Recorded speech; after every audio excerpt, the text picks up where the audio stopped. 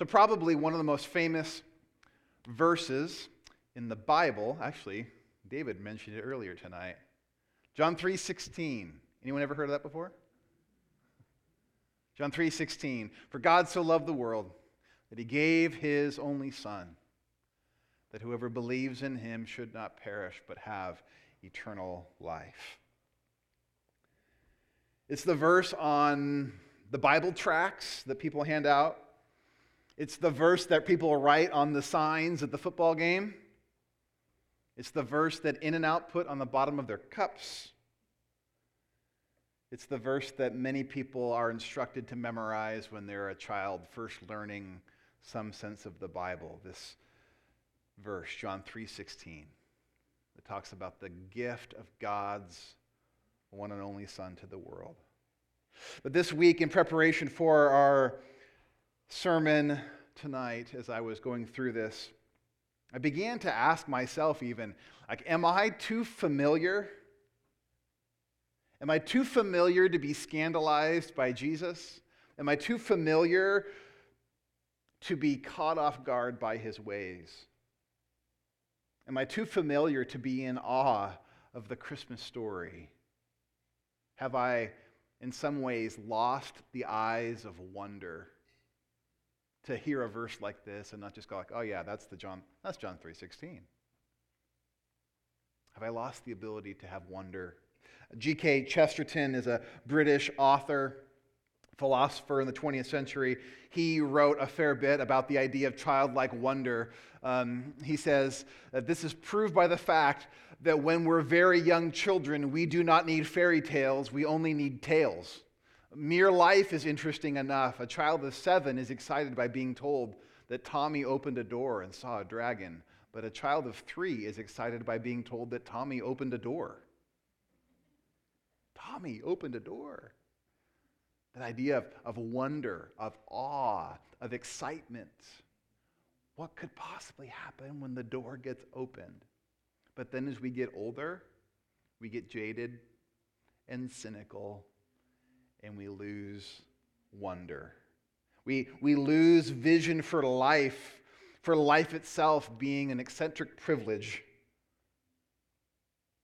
And again, you may not agree with G.K. Chesterton, but his theory is that in our sin, we've grown old, and that God may be even, quote, younger than we are, with eyes of wonder and astonishment and excitement.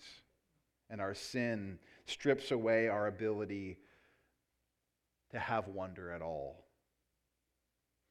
That's why Jesus says for you to receive the kingdom of heaven, you have to receive it like a child, filled with awe, to marvel at life's possibilities, to have childlike wonder amidst the parts that maybe you have heard before, but it hasn't grown old. So this Advent season tonight, especially as we talk about the passage at hand, I know I'll just confess this, I desperately need fresh eyes. I'm 44. I grew up in the church. I've heard the Christmas story lots. I've heard John 3:16 a lot. I've read John 1 a lot. But it's this message that I believe continues to be awe-inspiring, wonder-inducing, that's actually true, revealing about God's only Son, Jesus, that touches our deepest longings and touches our deepest needs. So my hope and prayer even tonight is that your eyes of wonder may be restored. Maybe you've heard this before. Maybe you're hearing this for the first time. Maybe you have stacks of decades of Bible reading and sermons. But I want to talk to you tonight about the wonder and the awe of Jesus, God's Son.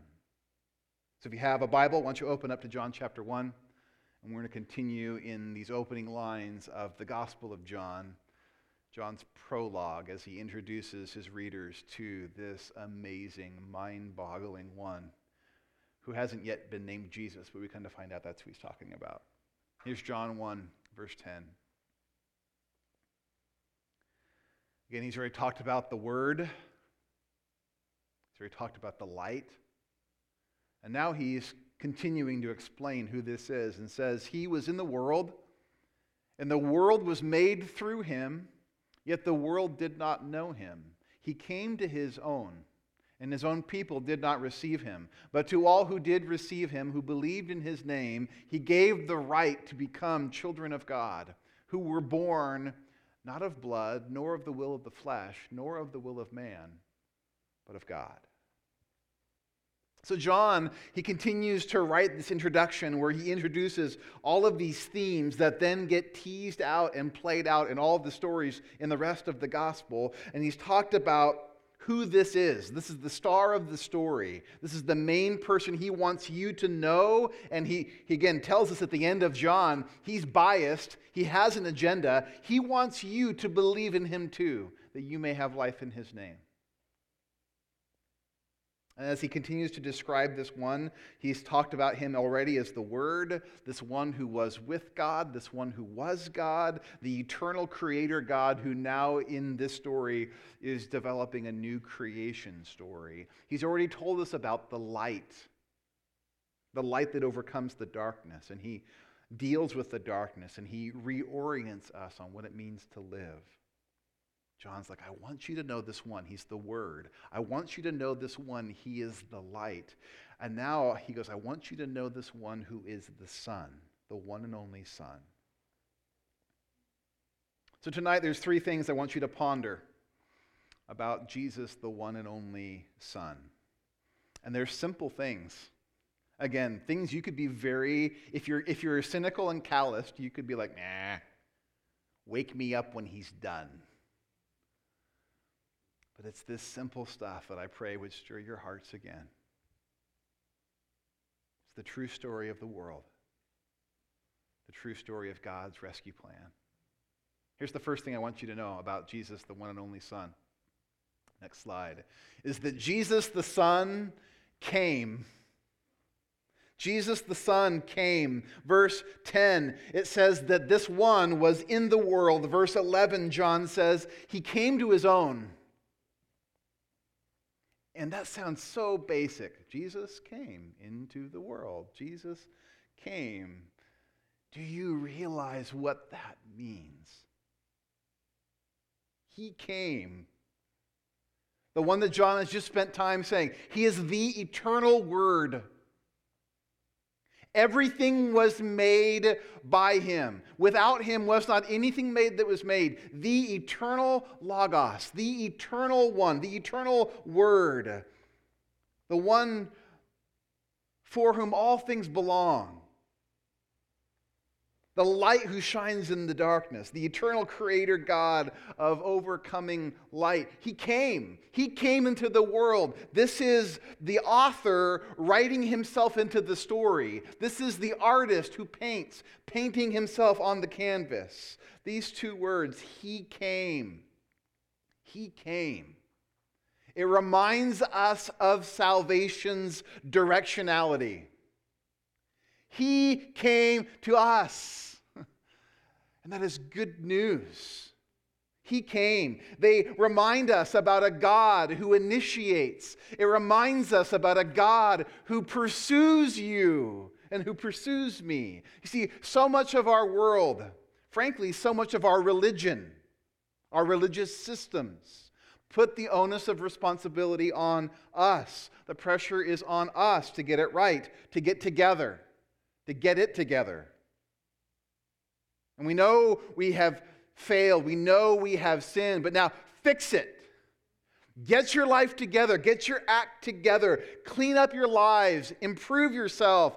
Do your best to ascend. Climb the ladder. Make your way to God. So much religion is that. By your morals, in your parenting, by your rules, in detaching from things. Work harder. Make it happen. Figure it out. And just the weight of that gets placed upon humanity. And we are like Sisyphus of Greek mythology, tirelessly trying to roll the rock up only to have it come rolling back down. The rock of our imperfection and our sin and our brokenness rolls over us. Which is why, again, if you can have some eyes of wonder to hear it afresh, it's shocking news that the eternal Word, the light of the world, would come to us. He came. The longer I live and the more I experience life in this broken world, it blows my mind that Jesus came. He came when he didn't have to. Jesus came in the midst of chaos and darkness. Jesus came when the very ones that he made have chosen rebellion and sin. Jesus came out of the overflow of love between Father, Son, and Spirit. For you. I want you to stop and think about the wonder of his coming as a declaration of the pursuing love of God.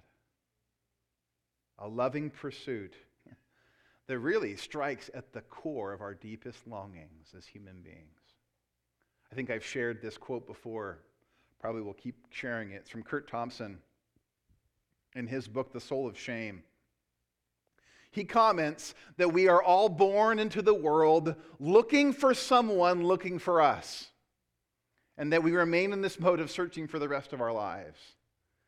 All the games that we play, all the things that we do, all the striving we do as human beings, it comes back to this longing. We come into the world, little babies come into the world looking for someone looking for you. And we get a measure of that from our parents, though imperfectly. And we get a measure of that from our siblings, and we get a measure of that from our friends, and we get a measure of that from different people in our lives. But we have this innate sense of longing. I want someone looking for me. This is deeply woven into our humanity. And Advent's great truth, the great mystery, is there is someone looking for you. He came. He's come. For you. You may have a perfect pursuer. In the Christmas carol, O Holy Night, he appeared, and the soul felt its worth. We don't often think about the carols that we sing. In his appearance, our souls begin to discover we actually have worth. In his appearance, in his coming, in his pursuit, in his willingness to lay aside and come.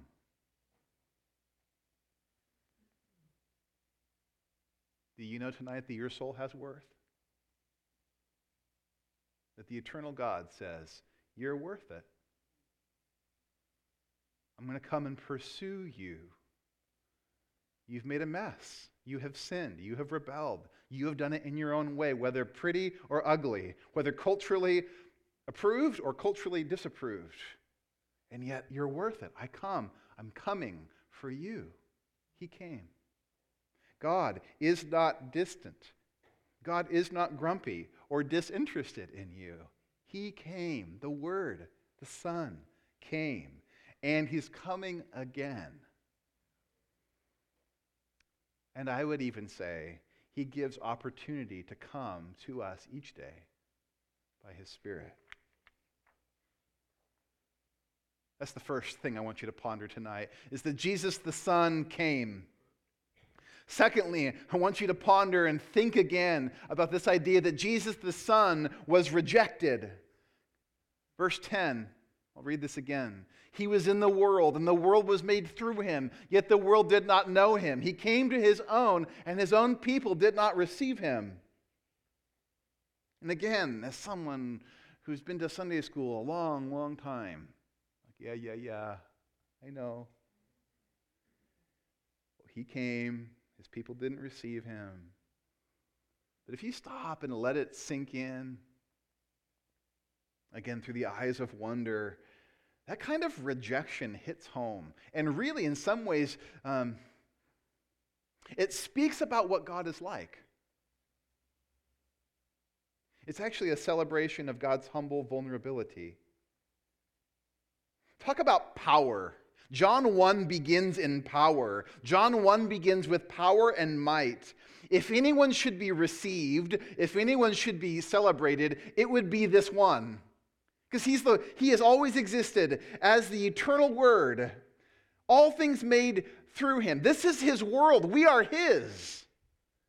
He made us. And he comes into the world that he makes, and the world that he makes doesn't know him, doesn't recognize him. He comes to his own people. He comes to the Jewish people. He comes to the people of Abraham, Isaac, and Jacob. He comes to the people of Torah. He comes to the people who had it all written into their cultural story, and they did not receive him. He comes and gets just the stiff arm. They don't receive him. He is rejected. And again, as I think and ponder this, Jesus is amazing that he would come and pursue, that he would come and initiate, and that he is so secure in himself that he could handle rejection and allow himself to be rejected.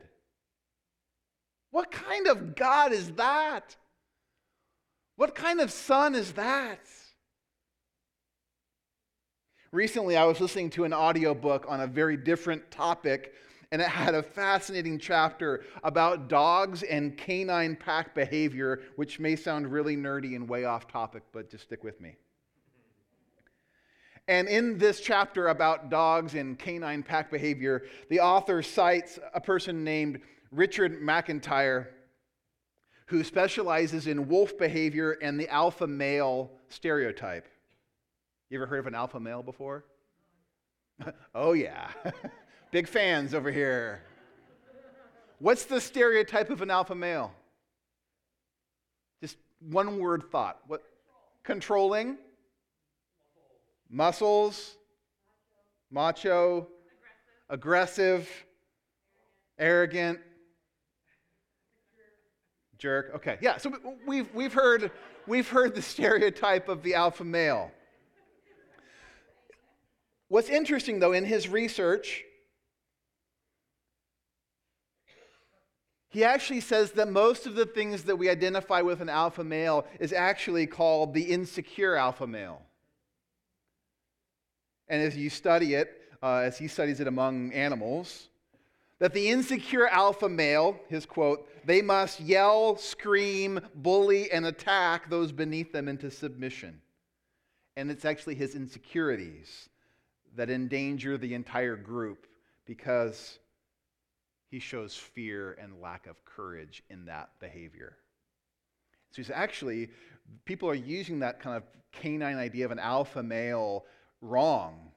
And actually, a true alpha male wolf is different. He says a true alpha male, quote, has a quiet confidence, a quiet self-assurance. He knows what's best for his pack. He leads by example, and he's so comfortable, he has a calming effect on the rest of the animals, which I found fascinating for wolves. I found fascinating for dogs. I found it fascinating for masculinity. I found it fascinating for leadership. But I can't help but think of Jesus. And not to be too corny, but Jesus is the Alpha and Omega. He's the alpha male. He's the ultimate alpha male. He is the one who made all things, upholds all things by the word of his power. He defines all things. He makes everything. He steps into his world, comes to his own people, and rather than yelling and shouting and demanding and bullying, this is how the Son comes. Meek and humble as a baby. He steps into the world and he makes an offer. It's the offer to trust him, to believe in him, to follow him. And some people engage him and say no. He is rejected. Really as this picture of humble vulnerability in absolute strength.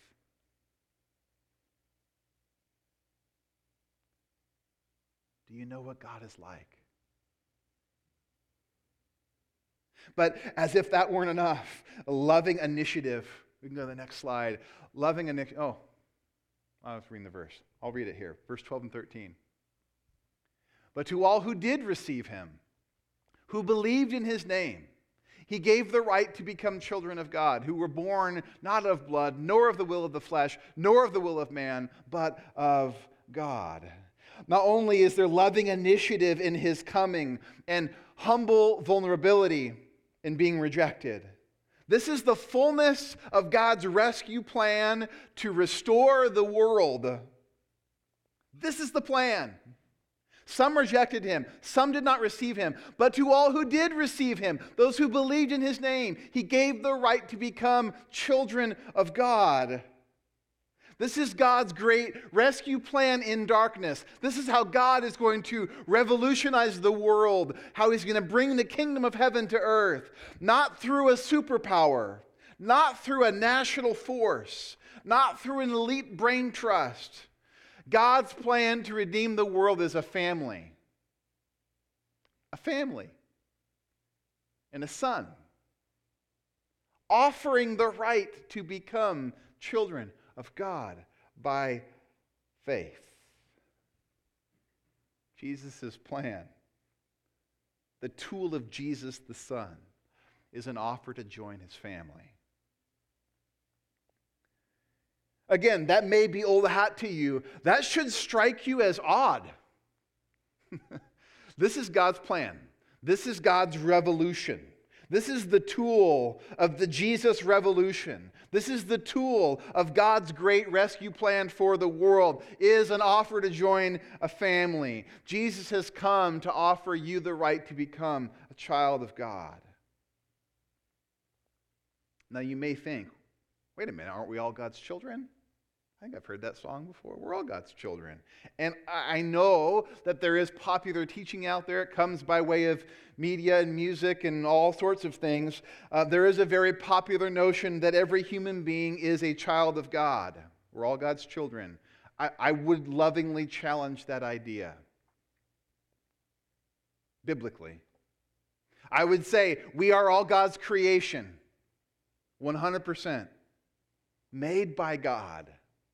We are all God's image bearers, so regardless of race or ethnicity, socioeconomic class, we are all image bearers created with equal value and worth in the image and likeness of God. Created with value, created with equality, beauty, worth, image bearers, everyone with a divine stamp. But I will say, biblically speaking, there's a difference between knowing God as your creator and knowing God as your Father. And that's the offer. That you would know God as Father. That you would be an active part of the family of God. That you would, to use 1 John 3, I think I have it up on the screen. Is that up there? 1 John 3:1. Behold, what kind of love the Father has given to us that we should be called children of God. It should stop us in our tracks that there's a kind of love in the world that exists, that the Father would give you the right to be called his child. The right of belonging in the family of God is a right that was lost in the fall. It was a right that was forfeited in our sin. It was a right that humanity rebelled in the garden and we emancipated ourselves from God's family because, frankly speaking, we wanted our own way. We wanted life on our terms. We wanted our own independence. So we said, forget you. I'm doing our own things. And that looks differently for each one of us, but humanity has done that. And the results are severe and catastrophic. In Ephesians 2, Paul says that we are actually children of wrath in our sin. Image bearers, creation, still with value and dignity and worth. But there's been brokenness between our relationship with the Father.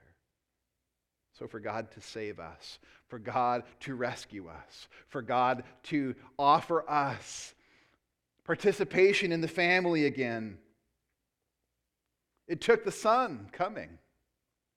It took God taking on flesh and dwelling among us. It took the eternal Word, who is light, who stepped into the darkness, to offer the right to call God Father, to know him in intimacy, to cry out, Abba,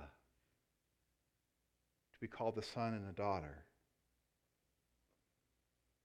So Jesus comes, he is rejected, some receive him, some don't. But here's God's plan. He's building a family of faith. He is building a plan to bless the world through those that would trust and receive him. It's an old story. It shouldn't surprise us. He talked about this all the way back in Genesis chapter 3. Right after sin gets unleashed in the world, Genesis 3:15, there's this mention of the one who would come, the offspring of woman, who would crush the serpent's head. And really, from that point, there's been these family lines, the seeds, the story of two seeds, the story of two families, of those that trust and believe by faith and those that choose to believe the serpent's lies. And Adam fails, and Eve fails, and Israel fails. And God sends his son, and Jesus is born. And the angels announce, peace on earth, goodwill to men. But the way that God is doing his reclamation project is so different. It's not a message of peace on earth through more violence. It's not a message of peace on earth through stockpiling weapons. It's not peace on earth through a hostile takeover. It's not peace on earth just through political diplomacy. It's not peace on earth through creating a superpower nation to rule all nations. God came to usher peace on earth by leading a revolution of children in a family through the Son. That's God's plans for peace. He's leading a revolution of children in a family through the Son. It's the tool of the Father using his Son. The offer is faith to join a family. God's plan is to bless the world through a multi-ethnic family of children who join the family by receiving the offer of Jesus. This is how God wins. God wins by turning his rebellious enemies into family. Who would have thought? His plan is peace on earth by bestowing favor and grace through new birth into a family line. It's peace with God by becoming sons and daughters of God. It's through Jesus, the one and only Son. That's a unique road to peace. That's his offer to you again this year, this night, this season. To believe and trust in the one and only Son, to believe in his name. This is not conventional methodology. It's not guns, wars, politics, takeovers. It's not even the conventional family. Again, he offers these three negations as he's emphasizing this. He says it's born not of blood, literally it's the words bloods, not of bloodlines. You're not born into this family by the will of the flesh. It's not something you can accomplish in fleshly means. Nor is it born by the will of a man or a male, even literally there. It's not a sexual act that allows you to somehow get into this family or to become this offspring. It's not because of your bloodline. It's not the will of flesh. It's not the will of a husband with a wife. It's God's will. God's hope for the world, God's plan for peace on earth, God's salvation project built solidly and exclusively on his will, his way, received by faith the work of the Son on your behalf, that he would forgive you, cleanse you, allow you to be reborn by the Spirit, that you would become a child of God as you repent of your sin and you place your trust wholly and fully in Jesus. It's a different kind of family, and it's a different kind of a work. I just want to remind us, this is upside down kingdom kind of thinking. And I may offend a few people in going through this list, but I'm going to offend anyway. God's plan through the Son to bring revolution through a family of faith. It upends our nationalism and our focus on the power of a country. I love being an American. But God's plan to restore the world is not the United States. His plan to restore the world is through a multi-ethnic family of faith, trusting in Jesus as Messiah. And so I say, kingdom of God first, family of faith first, and let the American peace fall underneath that. Grateful for my freedom, grateful for our country. But this plan of God's redemption upends nationalism. This plan of God's revolution through a family and belief in a son upends my obsession for war and violence. Because he's the Prince of Peace. This means of God's salvation through a family upends my reliance on pride and worldly power. Because the way of the kingdom is the way of the baby, the son, the family of God. The way of God's plan upends my idolization of marriage and the nuclear family as the highest ideal. Now, I am pro-marriage and pro-family. But the family of faith says if you're single, you matter to God. The family of faith says that marriage doesn't put you in the highest class. And Jesus says, who are my brother and my brothers? And there's something at work in God's plan to use the family of faith that changes the dynamic that the people even in this room tonight are brothers and sisters.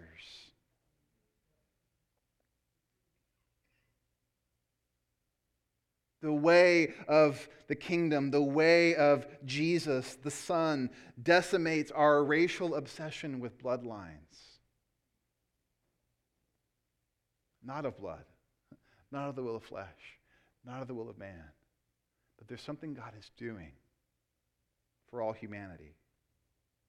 It upends our understanding of purpose in the American dream, that we just need to get married, have 1.5 kids in a house with a white picket fence.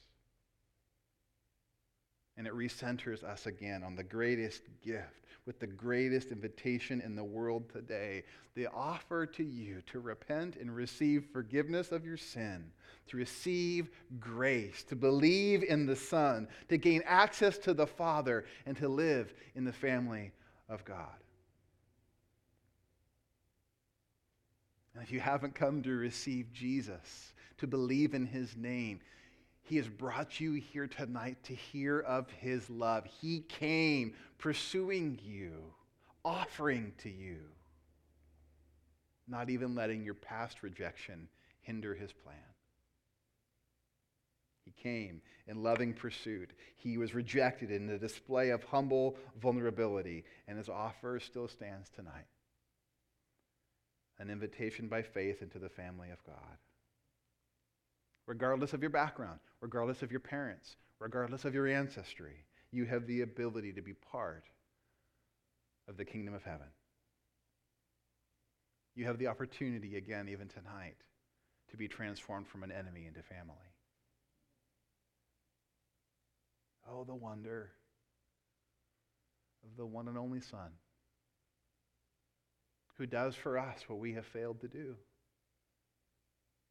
and loves us so much that he continues his pursuit even tonight to your heart, your life, our community. Let's pray. Lord Jesus, a simple story, again, one that I have read and heard hundreds, thousands maybe even of times.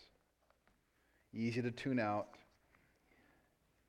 easy to dismiss.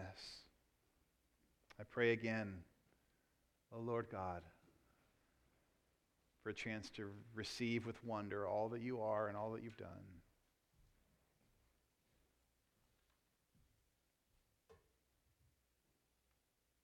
Lord, I pray for those tonight that are struggling, really, maybe in some ways, still looking for someone looking for them. Maybe time is spent on the screen looking for someone looking for them. Maybe it's giving your heart away to someone else looking for someone looking for you.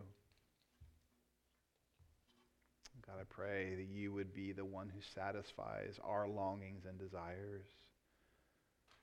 We would understand the beauty of your pursuit, the wonder of your vulnerability, the grandeur of your offer to call ourselves children of God, not because of our own merit, but because of Jesus the Son who came. Thank you, Jesus, for coming. So, Lord, I pray for those even tonight that need to receive you, Lord. Those maybe watching even online tonight that need to receive you, to surrender to your love. May tonight be a night of decision, a night of turning, of repentance, and receiving the fullness, Father, of your love by your Spirit. Stir our hearts, open our eyes. God, in these days leading up to Christmas Day, may the wonder of this story, may it not be lost on us. May it continue to flip our worldview right side up again. Would you make us a people that rightly declare your name? We pray this in the name of Jesus, the one and only Son, sent from the Father. Amen.